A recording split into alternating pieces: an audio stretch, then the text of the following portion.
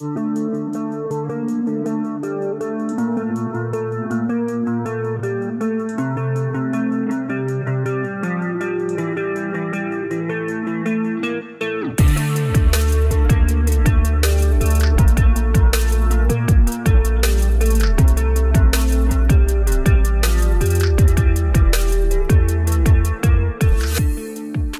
the longest week of our lives has officially come to an end.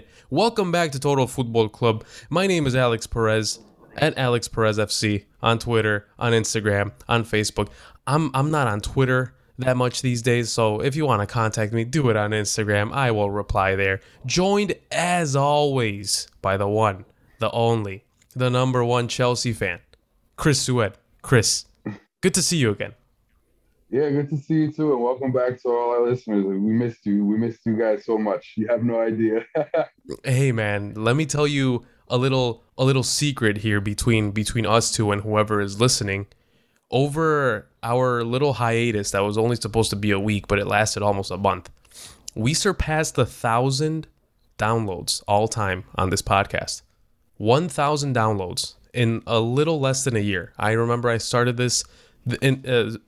uploading on this feed in September of 2020, and by late July, so late last month, we surpassed 1,000 all-time downloads. So I said that on a previous pod because I recorded one on my phone and I just uploaded really quickly. So again, thank you all, and Chris, this is most definitely your success too. This is your achievement because you were a huge part of this podcast in these last few months, and going forward, man, you know it. Thank you so much, man. I'm very proud of the work we've done and the content we put out, and I'm excited for the future, man. I know we're growing as a team and as a how do I say, as a production, so it's going to be exciting times are ahead for sure. Absolutely, and yes, I love how you said that we're growing as a team, because there's gonna be some more people joining us later down the line. I know. Off air, we've talked about certain people, and I know that person is probably listening, and if they're not, I hope they were, but I'm sure that they will be on these airways, letting the world know their opinions very, very soon. Before we get started with the pod. And this, we have so much to talk about. But before we can even get into that, I really just want to let you guys know that you can follow us on Twitter, on Facebook, on Instagram at Total Foot Club. Subscribe to the podcast on Apple Podcasts, on Spotify, on YouTube. That always helps a lot. Chris, if you want to plug away your social media, might as well let's do it while we still have them, because I know that as soon as I start talking about Barca later on, some people might tune out. I hope not. Yeah, you could follow me on Twitter at Chris SOLODOLO _ It's been a while, right? Yeah, it's been a while since I had to say it out loud. Yeah, dude, I feel that. I'm getting thrown off a little bit because I'm hearing myself speak. But anyway, let's move on. Let's talk about the things that we have been paying attention to in these last few weeks that we were gone. Chris, besides, of course, your Chelsea, what have you been paying attention to? What transfers, what news have you been paying attention to this summer? So the big thing for me, one of the main stories that really caught my eye, and I really don't mean this as a dig, it was just something that there seemed like there was smoke and there ended up being a fire, and it was what's going on with Barcelona. Mm-hmm. And I know you guys, I'm not a Barcelona fan, I'm a Chelsea fan, and I know I'm not the biggest Barcelona fan, but that doesn't mean I necessarily want to see them do bad. I used to have a real how do I say, like a dark spot for Arsenal and Barca. And you look at Arsenal now and it's like, dude, like I don't even take pleasure in banter them anymore. Like they you know that Simpsons meme? Like, stop it. They're already dead. Like, God, man, I miss the rivalry. I miss that rivalry. I do. So, yeah, I don't want to see Barcelona go down the same path. So, and speaking earnestly now, it was a little I've been watching their summer because they have Ronald Koeman. They're giving him his real opportunity at being manager. They're backing him with the players that he wanted last summer 2020. Mm-hmm. So a year later, but they weren't being registered.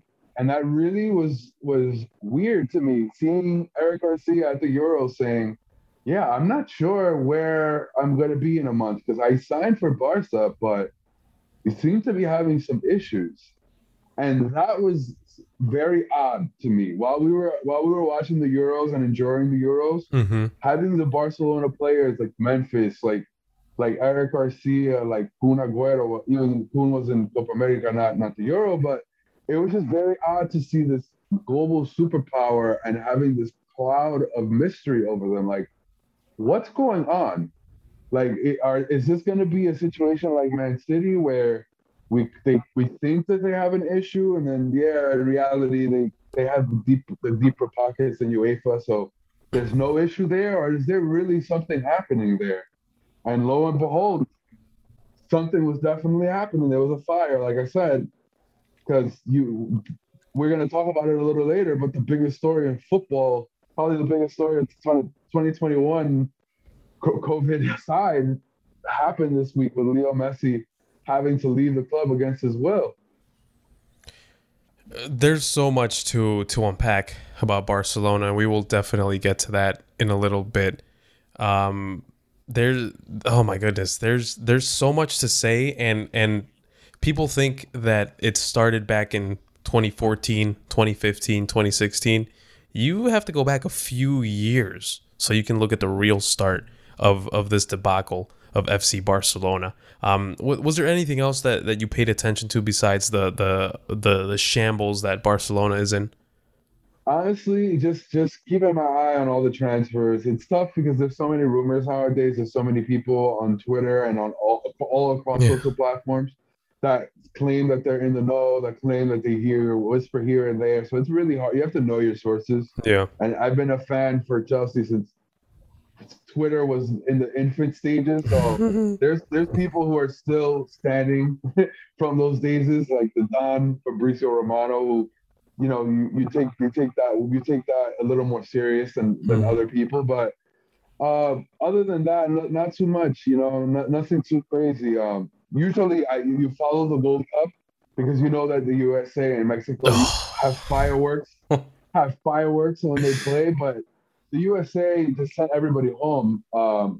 Christian Pulisic didn't play. No. Sergio Dest didn't play. Brian McKinney didn't play. Like all the big names for the USA skipped out. So my interest really wasn't there for that tournament. So it was really just keeping an eye on the early rumors and keeping an eye on what's going on with Barcelona because something just didn't seem right. That's where my focus was for the last month or so. Interesting. Interesting. Well, we will talk about that in detail in a little bit. And I'm glad and also upset that you brought up the Gold Cup. Um, as you all know, I am a Mexican American and I support the Mexican national team. And the fact that this Mexican national team lost to the C squad of the United States, the C squad. This isn't even the B squad. It was the C squad. They lost the final in Vegas. That was tragic. That was absolutely tragic, and that's probably the only mention that I want to make on this podcast about the Mexican national team because they well, actually, you know what? No, I will talk about something positive from Mexico. The Mexican national team, the Olympic Mexican national team, ended up winning the bronze medal. They beat Japan after they had lost to them in the same tournament. How cool is that? Redemption in the same tournament. Very rarely does that happen, but they won the bronze medal and they were on the podium just like in 2012. But in 2012, of course, they won the gold medal. This time, gold medal wasn't meant to be. They won the bronze, and that is still something that they should be incredibly proud of. Now to something a little bit more worldwide, something that maybe our audience will understand a little more. Where the hell is Harry Kane going to play next season?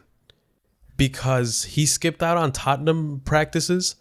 or training sessions, whatever you guys want to call them. He skipped out, and then Jack Grealish was announced as Manchester City's signing for £100 million, and the next day Harry Kane issues a statement saying why he missed out on those training sessions. It was like, oh well, I guess I won't be playing for Manchester City, so I guess I'll have to go back to Tottenham. But the whole gist of this saga, of this dilemma between Tottenham and Harry Kane, is that Harry Kane has absolutely no leverage whatsoever. It's not like he can say, well, I'll play this season out, and then at the end of this season, I will leave as a free agent. Nope. He still has 3 years in the contract.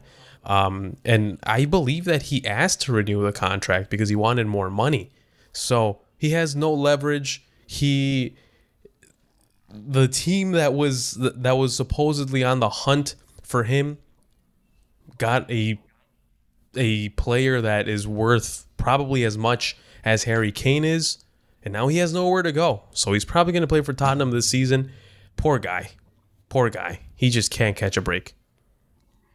Yeah, I think there's no chance he leaves Tottenham, and it's all because of who runs the ship. It's Daniel Levy. Mm-hmm. His best chance at leaving Tottenham was doing exactly what he just did, which was completely severing the relationship with the club and the fans, not showing up, really causing a lot of headache for the new coach and destroying their season before it began.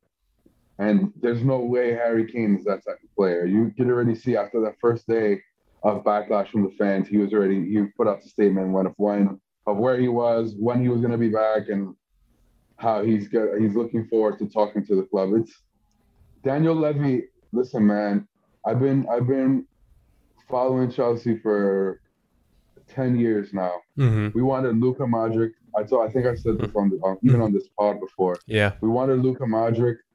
He said, if you meet this price, you'll have the player. We exceeded the price, and he hung up the phone. This guy he reminds me of the Penguin from Batman. Like he has a real, I don't know if it's a Napoleon complex or if he just has a power of that big an ego that there's no way he's going to come to terms with selling his best player in his prime, and the realization that comes with it that Tottenham Hotspur is not a big club, that he's probably the third or fourth biggest club in London, that this new step that he took with Pochettino, it collapsed and they took several steps back. He's going to have to look in the mirror and essentially confirm all of that if he were to sell Harry Kane. This man is absolutely delusional.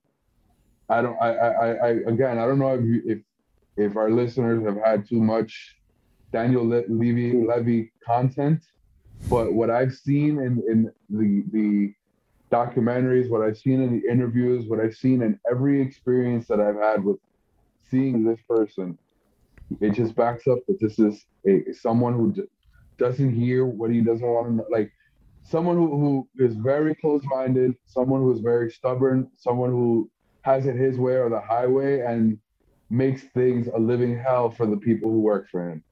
And you can see it for Pochettino. You saw it for Mourinho. You're probably going to see it for Nuno Espirito Santo. You see it for Harry Kane, who never left the club, wanted to defend the club, signed a 6-year contract to stay with the club, led them to heights they've never seen before. And he wants to go and challenge himself, and they said, no way. And you can see the difference between Aston Villa and Tottenham. I made a joke the other day that Aston Villa is a bigger club than Tottenham, but they're acting like the bigger club right now. They sold their biggest player, they're their best player. They put out a detailed explanation from the owner directly as to why. They didn't stand in his way. They got a monumental British record fee for the player, and they redirected the funds directly into the team with quality players. Now look at Tottenham. The last time they did this with Gareth Bale, it didn't go very smooth. He Mm-mm. left a year later than he wanted to. They reinvested into the team, yes, but they reinvested extremely poorly and took steps back. And I'm sure Daniel Levy doesn't want to do it again. He probably doesn't have the confidence that he can spend the money wisely, but it's a damn shame. And whoever is advising Harry Kane should be ashamed of themselves because you let that kid sign a 6 year contract when you knew that they were at their peak. There was no way they were going to make another Champions League final. You knew anyone who saw that final and saw them give up a penalty in the first minute, you knew there was no way they were built for that moment. You knew there was this, the height of that run, and man, it's just it's terrible because that guy is really if he leaves, he's gonna have to leave on a free transfer. I don't see any other way in which Daniel Levy sells him. Yeah. And they're like you said, they're already talking about a new contract. So what does he want really? Does he want to get paid the highest wages in the Premier League, or does he really want titles? Because if he signs another contract extension, forget it. He's never leaving. And even if you were to let this current deal expire, he would be what, 31 by the time that this expires? And with those But you know ankles, what? man, I don't know. Yeah, but then that's a fair point. But then you pull Robin van Persie, you leave on a Bosman, and you go to Man City, you go to Chelsea, you go to wherever the hell you want, and you win that title.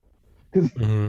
I mean, don't get me wrong. Look, do you remember what they paid Emmanuel W? Do you remember what they paid? Uh, who I can't remember his name. The right back from Arsenal who never wanted to leave. Bakary Sanya? Fakiri Sagna. He left so late, right? He left Arsenal when he was probably like in his early to mid 30s. Do you Yeah. remember at all what he was getting paid during those years?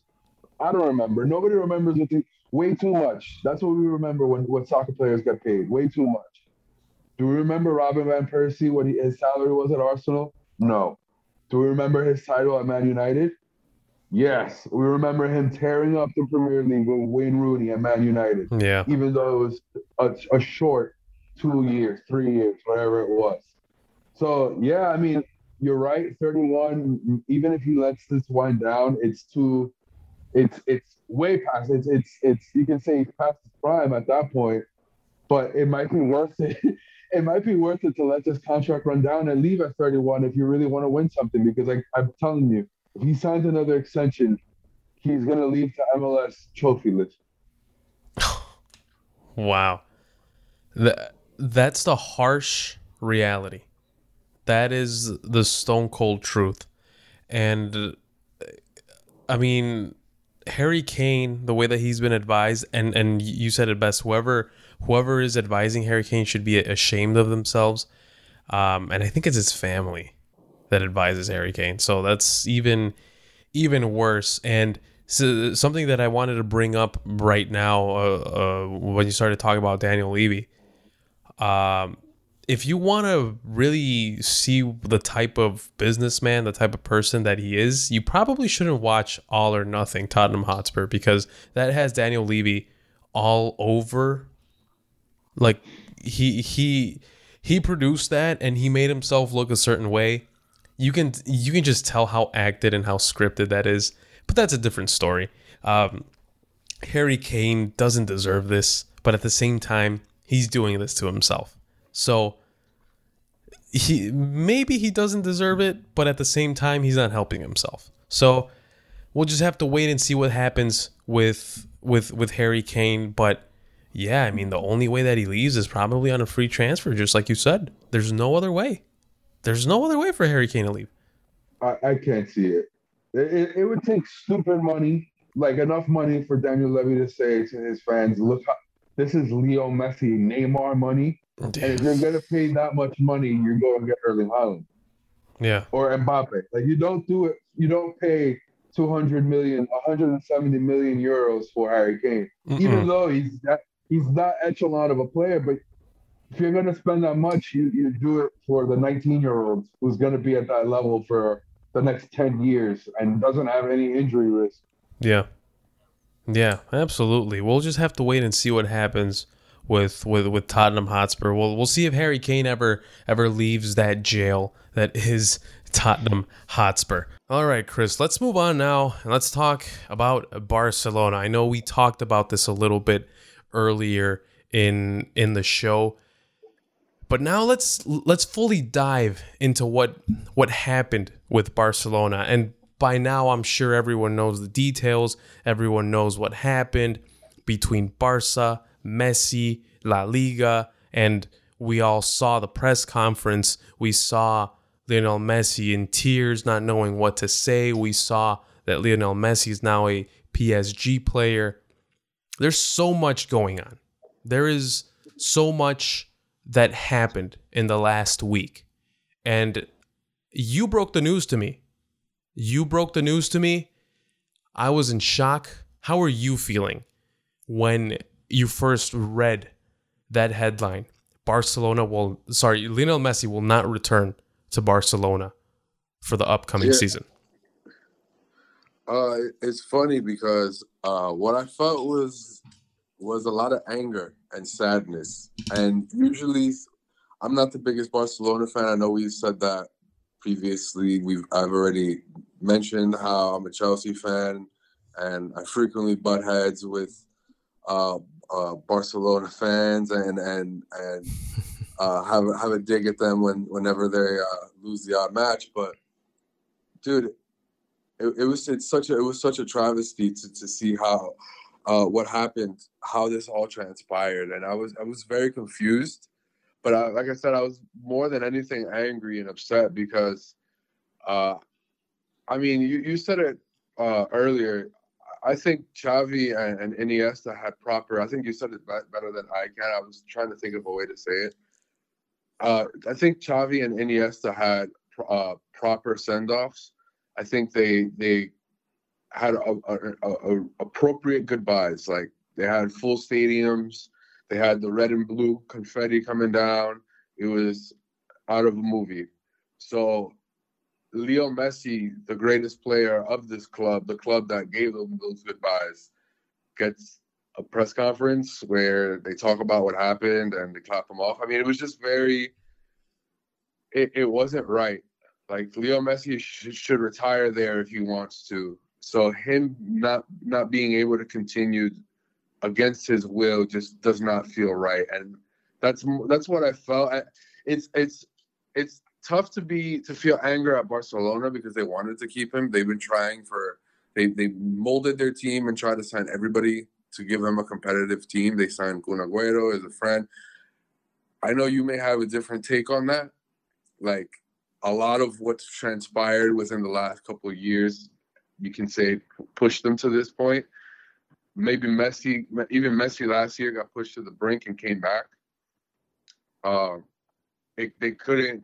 You can't throw money at this issue. They really messed up. They cooked their books. They messed up their accounting for like the last 8 years.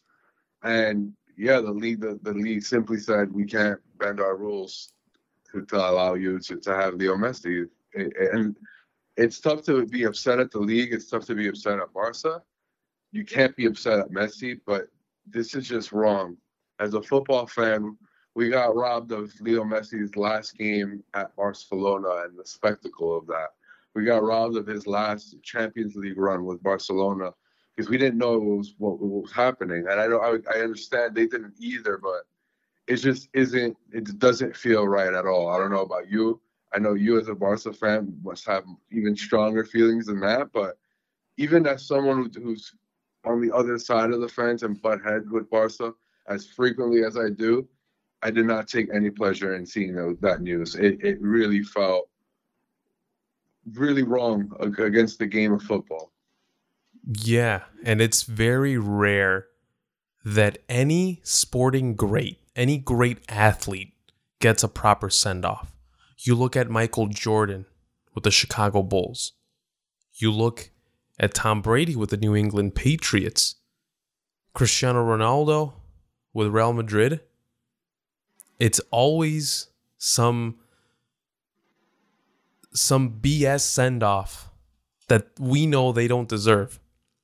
But maybe the way that they were properly sent off was with all of the titles and by remembering them in the way that we do. I'm gonna get a little personal and a little emotional here. And then I will give my actual analysis of what happened. And first, I'm going to talk as a fan. Lionel Messi, and this is going to sound pathetic to a lot of people, but Lionel Messi is a very important part of my life. This man, and I will say this confidently to anyone, he has brought me more happiness than most of the people that call themselves my family. I say that with all the confidence in the world. Seeing his goals, seeing him just carry the ball and stride on the field and do everything so effortlessly brought so much joy to my life. And that's one of the reasons why I fell in love with Barcelona. Another one was because Rafa Marquez was playing for Barcelona, and that's when I was young, impressionable, and I'm like, oh, a Mexican player plays for Barcelona? Cool, I'll support them. And ever since then, so it's been almost 20 years since I've been really following Barcelona. But what Lionel Messi has done, the impact that he has had in my life, it is absolutely incredible. I mean, for goodness sake, my room was painted blue and red because of Barcelona. Now it's not. Only the red walls remain. There's wallpaper now on what used to be a big blue wall. But still, you guys get the point. Lionel Messi has brought me and has given me so much joy, so much happiness. I remember seeing him absolutely tear up those Real Madrid sides from 2008 to 2012, scoring goals at will. I remember vividly that Champions League comeback against AC Milan, where Lionel Messi opened up the score quite early. And then, of course, he led his team into the quarterfinals of the Champions League, who, ironically, they ended up facing PSG in that quarterfinal round back in 2013. I remember that final Champions League that he won with Barcelona. I remember watching that game, and I remember the day before, I had a really, really bad cold, and I lost my voice, and somehow I was still watching the game and cheering Barcelona on. And I know it made my voice even worse, but I didn't care because it was Barcelona, it was Messi, and I wanted to see him get another Champions League. My favorite moment of Lionel Messi's career at Barcelona is when he scored the 3-2 against Real Madrid in that Clásico back in April of 2017. Bloodied Messi, a Messi that was being absolutely butchered by Real Madrid's defense. He comes back and he scores that beautiful curled ball, beats Keylor Navas, and then what does Lionel Messi do? He goes to the corner, takes off his jersey, shows it to Santiago Bernabeu, to the entire stadium, and he says, yeah, this right here, this is the guy that has been haunting you guys for the last 15 years. Those are the moments that I will remember. I will also remember, of course, some of the moments where things weren't all that great for Barcelona, for Lionel Messi, where his head was down. Of course, that Anfield collapse, that 8-2 loss to Bayern Munich, that 4-0 loss to Bayern Munich in that same Champions League that I was talking about. But it's all part of Lionel Messi's story with Barcelona. And Lionel Messi's story with Barcelona is actually one that you need to make a documentary about. And I'm sure there's plenty in the works, and there's one already, Take the Ball, Pass the Ball. It's a great movie. If you haven't watched it, I recommend it. And I don't recommend movies. I don't watch movies at all. I'm not a fan of movies. But that is definitely one that anyone should watch. Unless you're a Real Madrid fan, I think you'll probably lose sleep for like the next 2 days. But it all forms part of Lionel Messi's story. And I grew up as Lionel Messi grew up. Lionel Messi made his debut with Barcelona when I was 6 years old. And now I am a couple days from turning 23. And that's all I know. It's all I know. Lionel Messi at Barcelona is all I know. And it sucks. It hurts. I haven't cried. And I don't want to cry right now because it's going to make me look really bad. But it's something that's worthy of shedding a tear.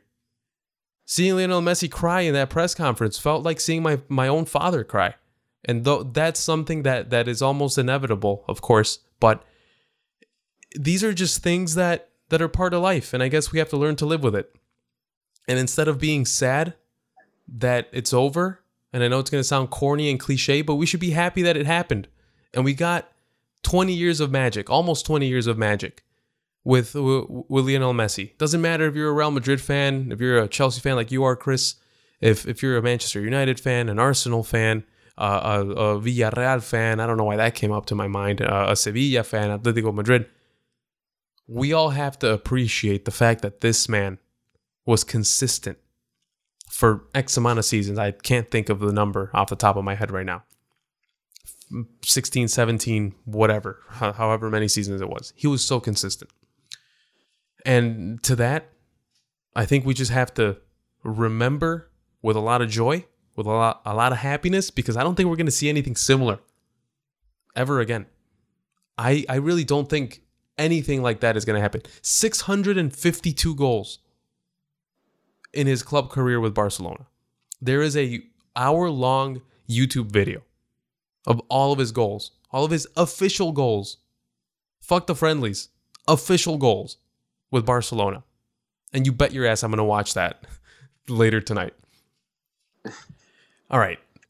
Now the emotion is out of the way. Let me talk about what really went down, and I'm going to give an actual analysis. This is Barcelona's fault. You can't disagree with that. This is Barcelona's fault. And this starts when Neymar came in. This starts with the poor and shady business that happened so Neymar could play for Barcelona. And sure, you can even say, well, Barcelona won a treble with Messi, Suarez, and Neymar. Yeah, but look at how much it's costed this team. And some people might even say we don't even have to pin. We can't even pin the blame on Josep Maria Bartomeu, who is somewhere hiding right now. We can blame Sandro Rosell because he's the one that started everything. I don't know about that. I think Bartomeu's management was incredibly poor, but I think there's really only one party to blame, and that's Barcelona. What do you think about that, Chris? Man, I'll be honest with you. I'm really torn on this. I'm really torn because with Barca, you can say that they for example, you're saying that them signing Neymar and doing all the shadiness and backdoor deals to get that done, and all the shadiness that has been happening since in deals like Antoine Griezmann and Phil Coutinho, and there's been a bunch of players that were signed and didn't even play for the club. Like I do understand that, and that's you're 1,000% right on that. But then I also feel like when Barca signs the Ousmane Dembele, when they signed the Antoine Griezmann, their fans aren't questioning where they get these, like they don't. We're not questioning where we get these funds. Like when Chelsea goes and buys Lukaku later this week, I'm not questioning where they're getting this money from. Yes, our fans in comparison, you can say, well, Chelsea has spent as much as they sold in this window. So yeah, I get that. But as a fan, I'm pulling it to just as a basic level of fandom. You don't really question where you get the money from. That's in any sport. And if the Eagles go and trade or sign Jalen Ramsey right now, if any of my teams go and sign one of the best players on the free agent market, I'm happy. I'm ecstatic. I'm not questioning where it's coming from. So with Barca, when they signed Antoine Griezmann, all the Barca fans were ecstatic. When they signed Dembele, when they signed Coutinho, all the fans are happy when the club does these deals. So can we blame them for trying to remain competitive? No. No, absolutely not. No way. You know, like they can say, like, for example, Joan Laporta, right? He when I looked up his history, because I thought what I remember from his presidency was that Barcelona were the masters of the transfer market, that they were just doing astute deals. Like, if they signed Zlatan Ibrahimovic, but it didn't work out, so they flip him and bring in David Villa for a quarter of the. They just always seemed like they were a step ahead. Mm-hmm. So when I looked into why he left, because I was honestly shocked as a kid. Like, well, if you have success in your position, why are they letting you go? Why are you moving? Didn't really question it at the time, but it's because of shady backroom dealings. Like they were doing a lot of fishy deals to fix their accounting. So how long has this been going on? You know, it's a tough rabbit hole, and that's why I'm torn on the issue, because you can't blame them for trying to remain competitive, but you definitely sure as hell can blame them for not finding a sustainable business model that can allow them to flourish the right way, because it is possible. It's not. We're not going to sit here and pretend that every club in 2021 is dirty. No, they probably are, but they're not doing what Barcelona did. So no. Yeah, I think you're definitely right. Like, I would say Barcelona gets the lion's share of the blame. It's just tough for me to sit here and just pin it all on them, because it's tough. Like, La Liga introducing a salary cap is unprecedented. That would not fly in England. So I really sympathize in that aspect of, well, damn. I mean, you don't see that being enforced anywhere. Why is PSG? Because if you compare the finances of PSG and Barcelona, PSG are probably breaching the rules that Barcelona are breaking by signing Leo Messi, even more than Barcelona. So yeah.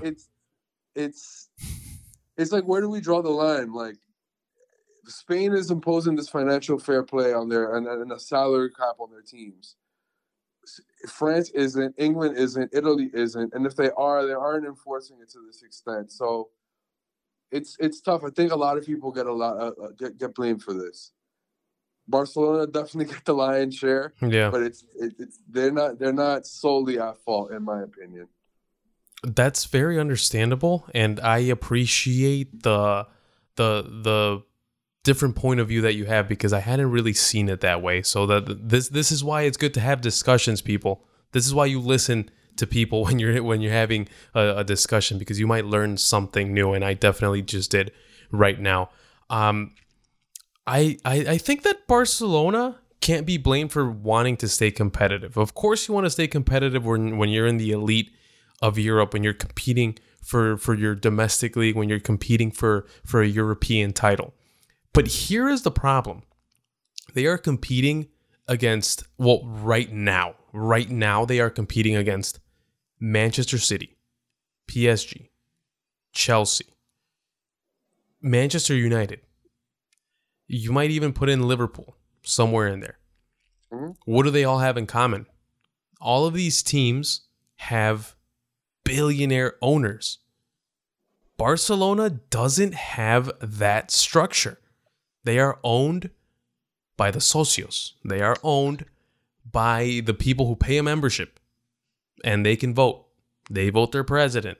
They have somewhat of a say. I don't know exactly how it works, but I know that there is not a sole owner in Barcelona in Real Madrid. That's not how it works. So when you don't have a sole owner, it's kind of hard to be injecting all of this money. I guarantee you that if, for example, Joan Laporta were to say, you know what, I'm going to buy all of these socios out, and the only owner of this club, or the majority owner of this club, is going to be me. Swap Joan Laporta for any billionaire that you can think of. It would be completely different, because Barcelona would have a different type of capital. They would have more or sorry, they would compete with Manchester City, with Chelsea, with PSG, with these teams, because now they have a billionaire owner. Now they have that fountain of money that they can just put their hand in and buy players. Now, of course, we bring in the salary cap in La Liga. Well, that just changes everything, because that puts a roadblock on absolutely every single team that plays in the Spanish league. But yeah, I do think that the ownership structure in Barcelona and in Real Madrid makes it difficult. Makes it really difficult. So, yeah, but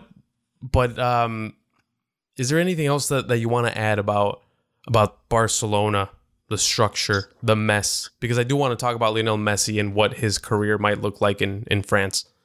Yeah, it's just hearing you speak about Barca. They remind me, their structure reminds me of Bayern Munich, where they have a community theme regarding ownership, where the people who live in the actual city where they play each own a share, and it's community driven, kind of like the Green Bay Packers here. Yes, correct. And it's similar. They're so similar because Bayern, they're a big superpower, but what do they do every year? They wait till Borussia Dortmund's franchise players have a year left on their contract and get them for pennies on the dollar. And that's how they stay competitive. Like it's kind of like, you can't blame Barcelona for trying to remain competitive, but you can put the blame on them for not finding a sustainable model that allows them to hum continuously like Bayern has. Like, Bayern didn't join the Super League because their community did not, on a community vote, they could not allow them to enter. So on that, it's like, you have the right idea. You don't necessarily need a billionaire sugar daddy to be successful, but maybe you do, or you need to be like Bayern Munich and have like astute business minds running the ship. Because if you have people who aren't at the top of the game, this can happen, and it's sad, but this is the name of the game, dude. Like, UEFA had got cleaned out, FIFA's gotten cleaned out. You can't just pay. You can't pay the problem away anymore. No, because there's too many ways to capture evidence, and you can be exposed quite easily nowadays. So yeah, the biggest difference between Barcelona and Bayern is that Bayern actually knows what they're doing, and this Barcelona is trying to figure it out. Hopefully they figure it out for the fans' sake. Let's talk about Lionel Messi. I went on a rant about Lionel Messi. I almost teared up a little bit, but what do we make of Lionel Messi's move to PSG? Because he said on Sunday that there was a number of clubs that were asking for his services. But let's be honest, we all knew that there's not, I wouldn't even say a handful of clubs that can actually afford Lionel Messi. We knew only that only three, I would think. Yeah, there's PSG, Man City, and Chelsea. Yeah. Billionaire owners. Exactly. like you just said. Exactly. So, what do we make of this move to PSG? Man, for the most part, I like it. I don't love it.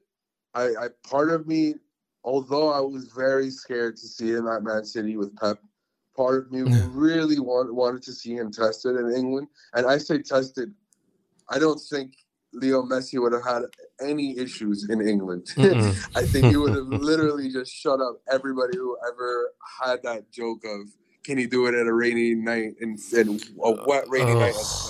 Yeah. He would have. That would have been fun to watch, though, and that's what I feel like we missed out on a little bit. It would have been fun to see him in the Premier League. But that being said, it is very fascinating to see one of the greatest, if not the greatest player to ever play the sport, still kind of in his prime. Like, he's obviously definitely not finished. He's still a top 3 player, and that's generous. He's probably still the best player in the world. change leagues and really try a different challenge. It's going to be refreshing, I think, for him and his family, for his career. He seemed really. I know he was. I'm not trying to say he was faking it. He seemed really upset at the Barcelona press conference. He seemed like he didn't want to leave, but he seemed really happy in Paris when they did the press conference. Yes, like it was like, oh man, I still have this draw. Like, oh man, I'm still the spectacle. I'm sure he knew that, but it's kind of just a refresher of like, wow, I know a lot's happened to everyone in the last year and a half with the pandemic and everything. Yeah. Excuse me, but it was almost you could almost see the childish smile on his face, like, man, I'm back. I could see him really ramping up the scoring numbers in Paris. That being said, maybe he doesn't play every game, which that's what I was saying. In England, it would have been really fascinating to see him play week in and week out against the best, the cream of the crop, the best in the best competition against a world-class coach every match. He's not going to get that in Paris. They're probably going to win closer to double digits than anything. Like, it's going to get real nasty, like the score lines with PSG this year, I think. But it is going to be a spectacle. Like, I'm already trying to plan a trip. If they go and play whoever and win 11-0, and I see Messi score 4 and play with Neymar, and, like, dude, it's a spectacle. Like, it's on. The whole world is going to try and go and see PSG right now. Yeah, and that to me is the most positive thing out of all of this, and it's something huge because now this is a spectacle. Now we have 3 of the best players in the world in one team. Unreal. Messi and Neymar already played together for 5 seasons, was it? I think it was. Yeah, it was 5 seasons or 4 or 5 that they played together. Yeah, and they got along. No, I was gonna say I think it was 5, but yeah. Sorry, I didn't mean to cut you off. No, it's fine. It's fine. They played together for however long it was, and they got along really well. They still get along really well. And Messi said that a big reason as to why he picked PSG is because of his boy Neymar. So we know. And there was talks that Neymar was very willing to give up his number 10. Messi's like, no, it's fine. I'll pick another number. Neymar's like, come on, use it. And Messi said, no, it's okay. But that's a different story for the people that weren't really aware of why Lionel Messi picked number 30 rather than number 10, which is still kind of weird to get used to. But anyway, it is going to be a spectacle for sure. For sure. It is going to be a spectacle. It's going to be a lot of fun to watch MNM. This is what we're going to call him now. MNM, Messi, Neymar, Mbappe. They are literally a FIFA career mode team. That is what they are. When you are like a 13-year-old turning on your PlayStation, that's the team that you load up. That's the team that you buy. With that being said, I am a little torn because I thought for a long time, I thought that Lionel Messi was going to be in the Premier League. Last year, when Lionel Messi said that he was leaving Barcelona, I'm like, oh, he's going to Manchester City. He's going to play in Manchester City, and it's going to be a lot of fun to see him tear up Arsenal again, because that's what he always does when he faces them. And facing Chelsea, facing Liverpool, facing Tottenham, facing all of these teams, that was going to be a lot of fun. And it does disappoint me a little bit that we won't see that probably ever. But I understand why you picked PSG. Why not? You have your friend there. There's a lot of Argentine players in there too. He's gonna get along, he's gonna adapt very quickly. But yeah, there's a little side of me that's like, really, Paris? Like, that was almost the easy way out. But at the end of the day, it's probably not gonna be that easy. But I will say this: with this team for PSG, it's either Champions League or bust.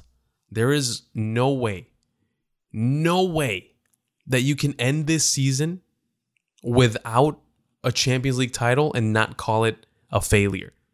This team is built to win the Champions League. This team is built to finally become the kings of Europe. This is why they brought Lionel Messi in. This is why they're keeping Kylian Mbappe for another season. Listen, if PSG with this team doesn't win the Champions League this season, they should play a different sport, because this team is literally made just for this. On paper, of course, many things can happen. We're only a game into Ligue 1. Many things can happen, but on paper, PSG has to absolutely win the Champions League. It's a yes or yes. What do you think? I completely agree. On everything you said. I thought leaving for Man City last year was the easy way out as well when he was trying to leave. Well, yeah, of course. If you look at Man City in hindsight, they won the FA. Did they win the FA Cup? They won the FA Cup. They won the EFL Cup. I'm sorry. Yeah, you're right. Leicester beat us for the FA Cup. They won the EFL Cup. They ran away with the Premier League, and they were in the Champions League final. You add Leo Messi to Man City, they probably win the treble, English treble. Like, they're stacked. Like, really, dude. Like, they almost won the English treble without him. Now, yeah, you add Messi, and yeah. Now he leaves to Paris. I like you would have loved to see him in the EPL. Like I said earlier, I would have loved to have seen him at Manchester United, even though I'm not a United fan at all. Interesting. That would have been more romantic to me, in which he tries to bring back a sleeping giant and tries to win the EPL against Pep Guardiola, rather than it's him joining the Man City and, in essence, also joining PSG. Kind of feels like when Kevin Durant left and joined the Warriors, where it's like, you went and joined the best team and the best player in the world went and joined the best team in the world. This is going to be fun for no one but you guys. But yeah, let's all go and watch it, because it's a cop-out. But yeah, it's going to be fun. It's going to be a spectacle. It's going to be on SportsCenter. Their score lines are going to be absolutely ridiculous. I think all three of them probably get 30 goals minimum this year. Wow. Yeah. Dude, if you think about MSN was potent as hell. Yeah. You upgrade on Suarez with Kylian Mbappe. And you still got the other two guys. Like, yeah. Wow. I didn't even think about it like that, because there was one season where MSN scored 120 goals between the three. Yeah. It was the treble season. Opposition. Yeah. So, yeah, I it's going to be fun. It's going to be Harlem Globetrotter-esque. Exactly. Which is great, but part of me really wants to see them bow out of the Champions League and see the chaos that's going to ensue, because I have a feeling that that's what's going to happen. Mauricio Pochettino's got a rep, and that rep came upon finishing in second in competitions. I don't know anyone else that's gotten this rep. He finished. He lost the Champions League and he lost the Premier League a couple times, and he's a world-class manager. He finished second in Ligue 1 last season too. Yes, he did. I trust me, I was harping on it big time, because this is something I've been aware. I like Pochettino. I'm not trying to say he's a bad manager. I think he has really progressive, attractive football teams. Sometimes. Sometimes. I think he has to earn the praise he's been given for the last two to 3 years, where everybody thinks he's this miracle worker. He went to Paris last season. I said, okay, he's probably going to win a couple of really easy trophies, and then that's that. He gets to justify the hype. They didn't win anything last year. They didn't win anything, and Thomas Tuchel got let go for way less. And look at what he did. Yeah, so you know exactly what he did. They have to win the Champions League this year. I think at any moment, if you have any doubt in that they won't, you call Zinedine Zidane. right away. Like the first moment, like I don't care. Like as a Chelsea fan, they make fun of Chelsea all the time regarding how we change managers. I don't give a shit if that means I won the Champions League. So Yeah. Frankie Lampard, I love you. I love you to death. It was the right move, changing manager in the middle of the season if that means we got a Champions League. PSG has shown to be ruthless. They fired that same manager in Thomas Tuchel. They fired a lot of different managers who've won the league there and weren't as successful as the president demanded them to be. That being said, I hope they continue to be ruthless and continue on that path. Because if I were them, the moment this guy shows that he's not the one, you call the winner. You call the proven winner. You call the greatest French player of all time, Zinedine Zidane. One of the few coaches who walks in and demands instant respect. Oof. And has the camaraderie with Sergio Ramos. Yes, that makes sense. Of course it makes sense. And now we are just fantasy booking. But there is a bit of a roadblock right there. Because Zinedine Zidane is from Marseille. And Marseille and PSG are bitter rivals. So I don't know if he would ever take a job at PSG. Oh, man. With that being said, man, if you have an opportunity to win a 4th Champions League and you have that team and all you got to do is like push them over the edge, you have to take it. You have to take it. But wow, we are disrespecting Pochettino quite a lot, even with this conversation. But we're not disrespecting him. We're rightfully questioning him because he hasn't proven that he can win the big title.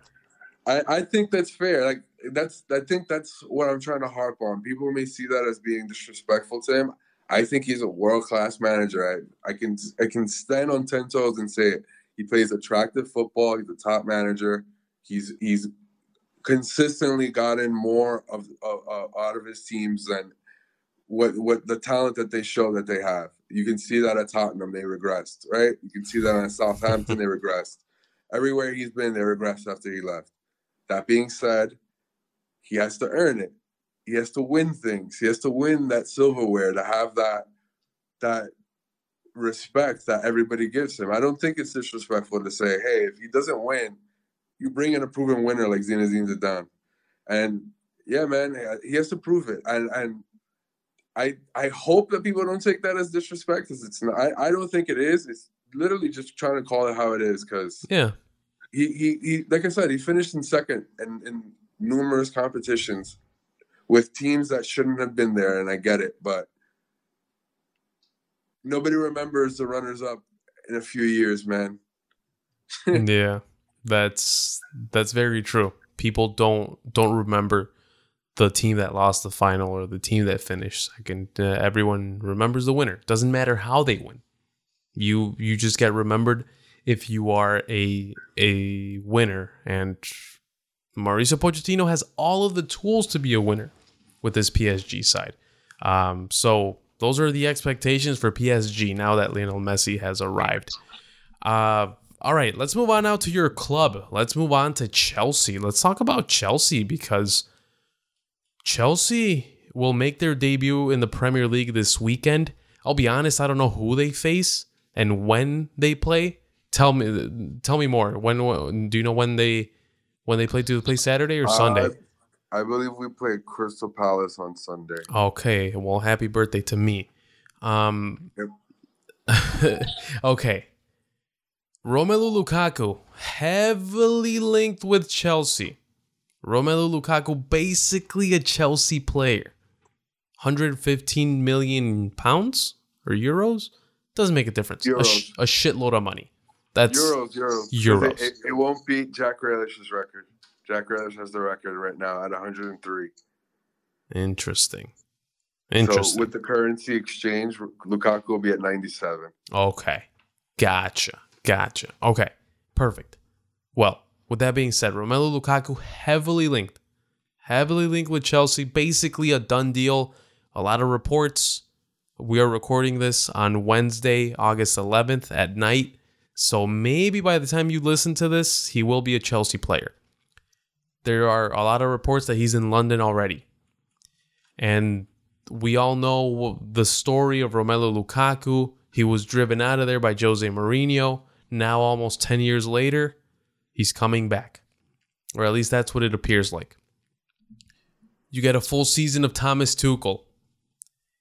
You get a full season or another season of all of these guys that you brought in last summer. Kai Havertz, Timo Werner, Christian Pulisic came in the summer before that. But Hakim Ziyech. You get another season with them. And you're the reigning and defending European champions. Chris, I'm going to hit you with the heaviest question you have had to answer in this entire podcast. Is Chelsea the favorite to win the Premier League this season? As much as I would love to sit here and say they are, they can't be. They simply can't be, because Manchester City, with the form that they've shown in the league, the consistency under Pep Guardiola since he's been in charge there, you can't. They didn't really lose anybody. They didn't have any big injury, and they added £100 million record fee player in Jack Grealish, and may get Harry Kane. But even right now, let's just go on the hypothetical that they don't. I think it's really tough to claim anyone other than Man City are favorites. That being said, I think Chelsea are one of the favorites. They're definitely a horse in the race. If I were a betting man, I would put money on Chelsea.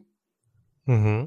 But I don't think that I can sit here and crown them just yet. I think Man City deserves the title that they have, which is the outstanding favorite in the competition. They have the best coach in the competition. They're full of depth. They have proven winners, quality all over the squad, and ownership that has backed the manager. So, I think Manchester City has to be the overwhelming favorite for the competition. Chelsea, like I said, definitely in the race. I think Liverpool are definitely in the race.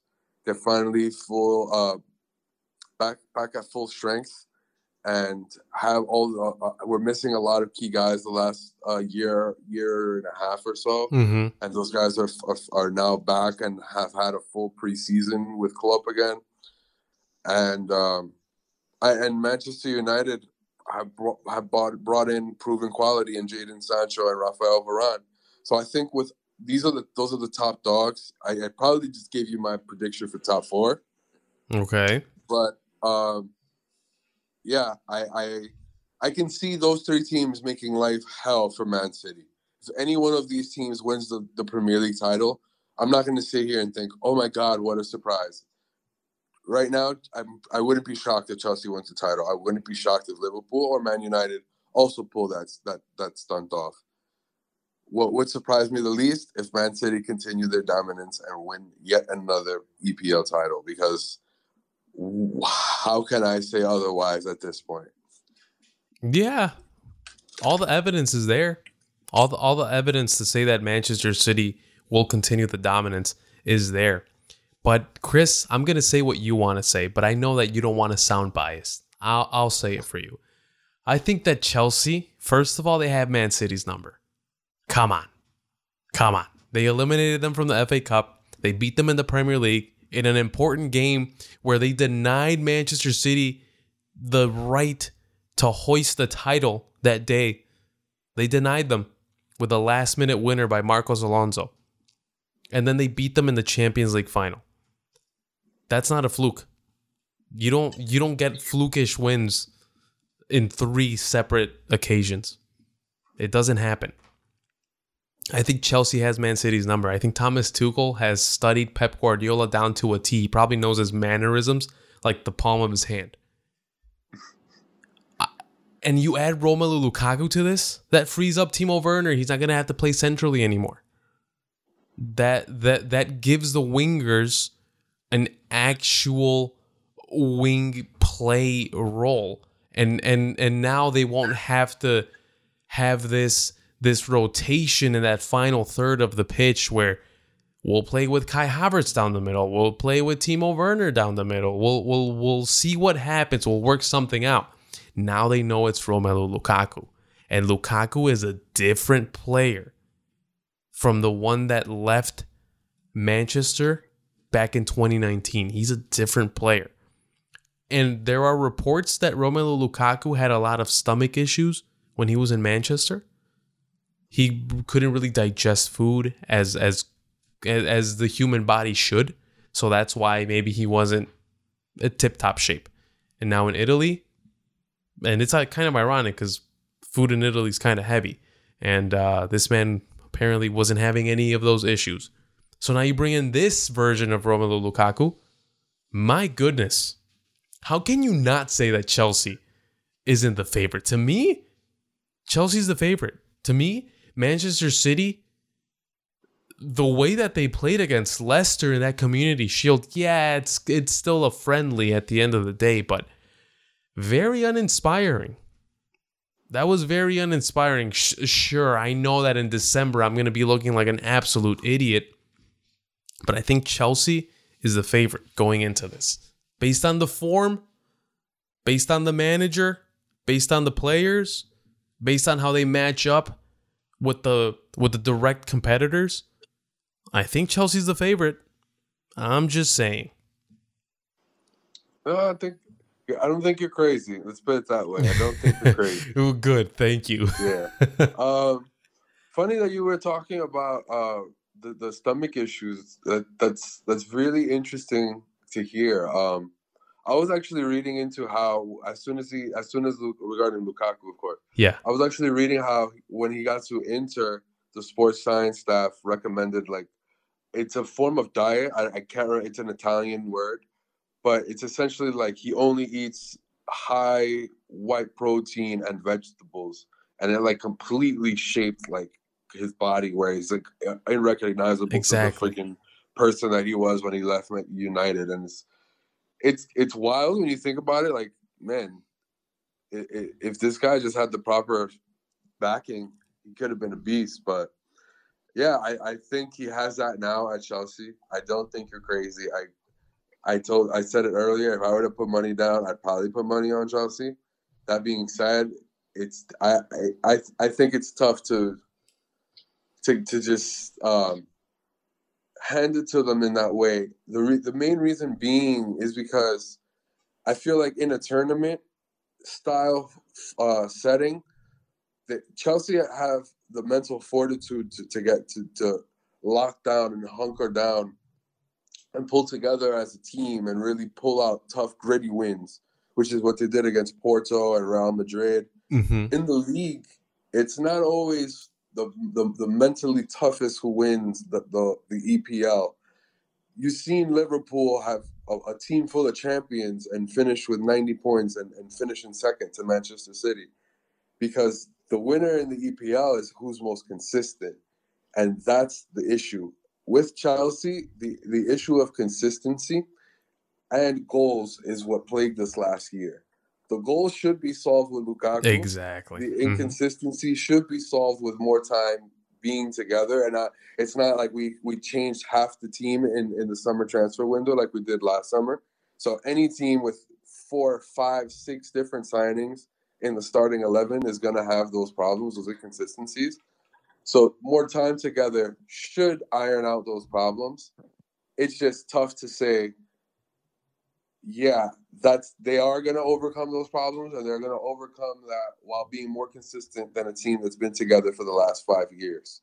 Because when you're Manchester City and you're only incorporating one signing, it's much easier to keep that same synergy that you had from the season past. So, but that being said, now with Chelsea, you're only adding 1 or 2, maybe 3 players if they end up with Declan Rice, which it's not being talked about too much just yet. Mm-hmm. But if they end up with Conde and Lukaku, which is what they're being talked about now, it is definitely easier to carry on the momentum that we were displaying in the Champions League, and we showed it tonight in the Super Cup. It's a shame Hakeem Ziyech got hurt. Yeah. He's been our best player in preseason, but what I was that those inconsistencies look like they're rounding out just fine. So, and you may have a point at the end of all this, Alex.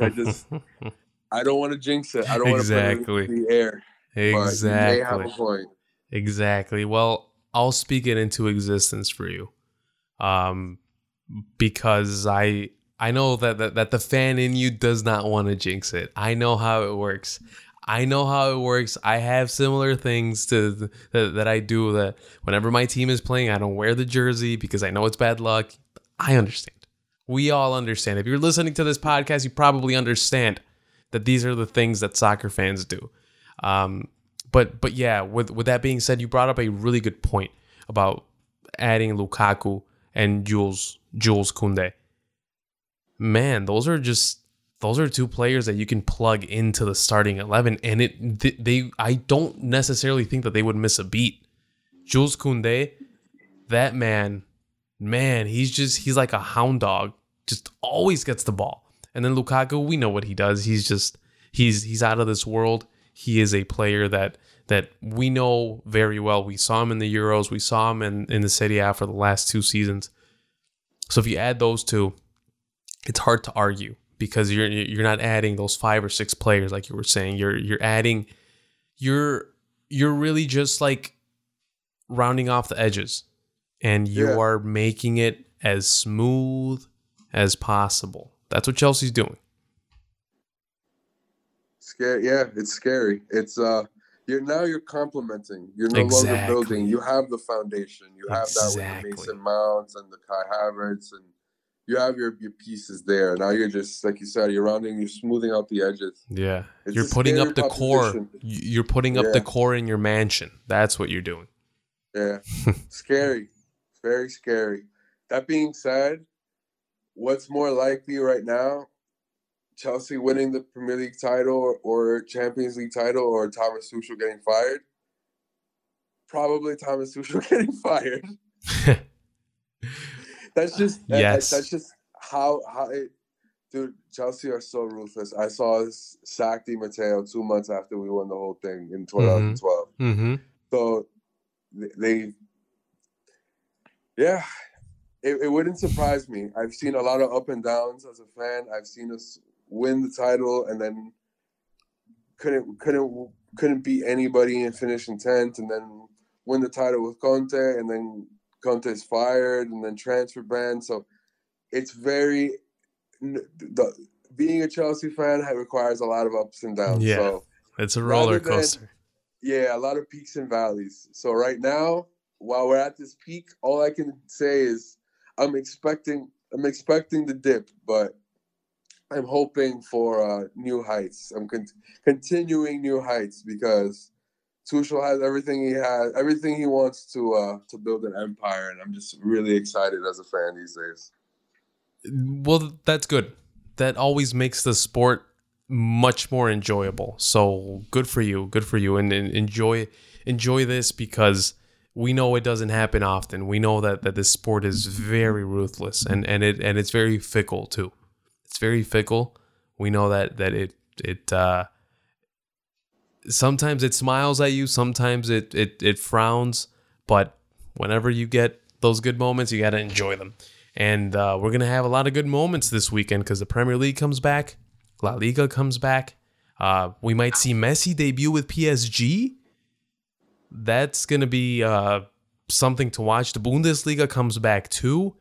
Oh my goodness. So much soccer. So much soccer.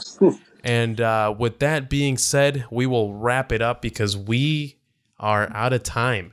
My goodness. This is what happens when you talk about the beautiful game. We plugged our social media at the beginning of the show, and I'm sure you guys didn't notice it, but I know I did. We had a bit of a technical difficulty when we were transitioning into the Barcelona segment, so if you guys hear something a little differently, don't be scared. Don't question it. It was just a technical difficulty. That's all. We hope you enjoyed. Chris, thank you so much for joining me. Any last words before we finish this episode? No, thank you for having me, Alex. And yeah, I hope everybody enjoys the opening round of fixtures because the new season's here and Lord only knows what it's going to bring. Every year has been more and more interesting. And now we got so much to look forward to. So many super teams in the British Premier League. This Team Thanos, this Team Death Star out in Paris now. and Bayern Munich are a year removed from looking just as dominant as them. So yes, yeah, we have so much to look for. And oh my God, even Serie A, there's so much to look forward to. The only league that is really dragging behind now is La Liga with their issues. But yeah, we have.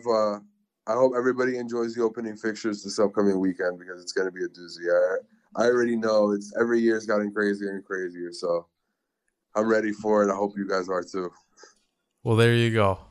Chris, thank you so much for joining me. And yeah, just watch as many games as you possibly can because this is going to be a lot of fun. This is going to be a whole lot of fun. Thank you all so much for listening. It was great to do this again. I don't want to promise that we will be back next week. We will try our best to do so. Our lives are very busy, but whenever it is that we get to meet again, probably I will say probably next week, it's going to be an honor and a pleasure to be speaking to you all. Thank you all so much for listening. Take care and goodbye.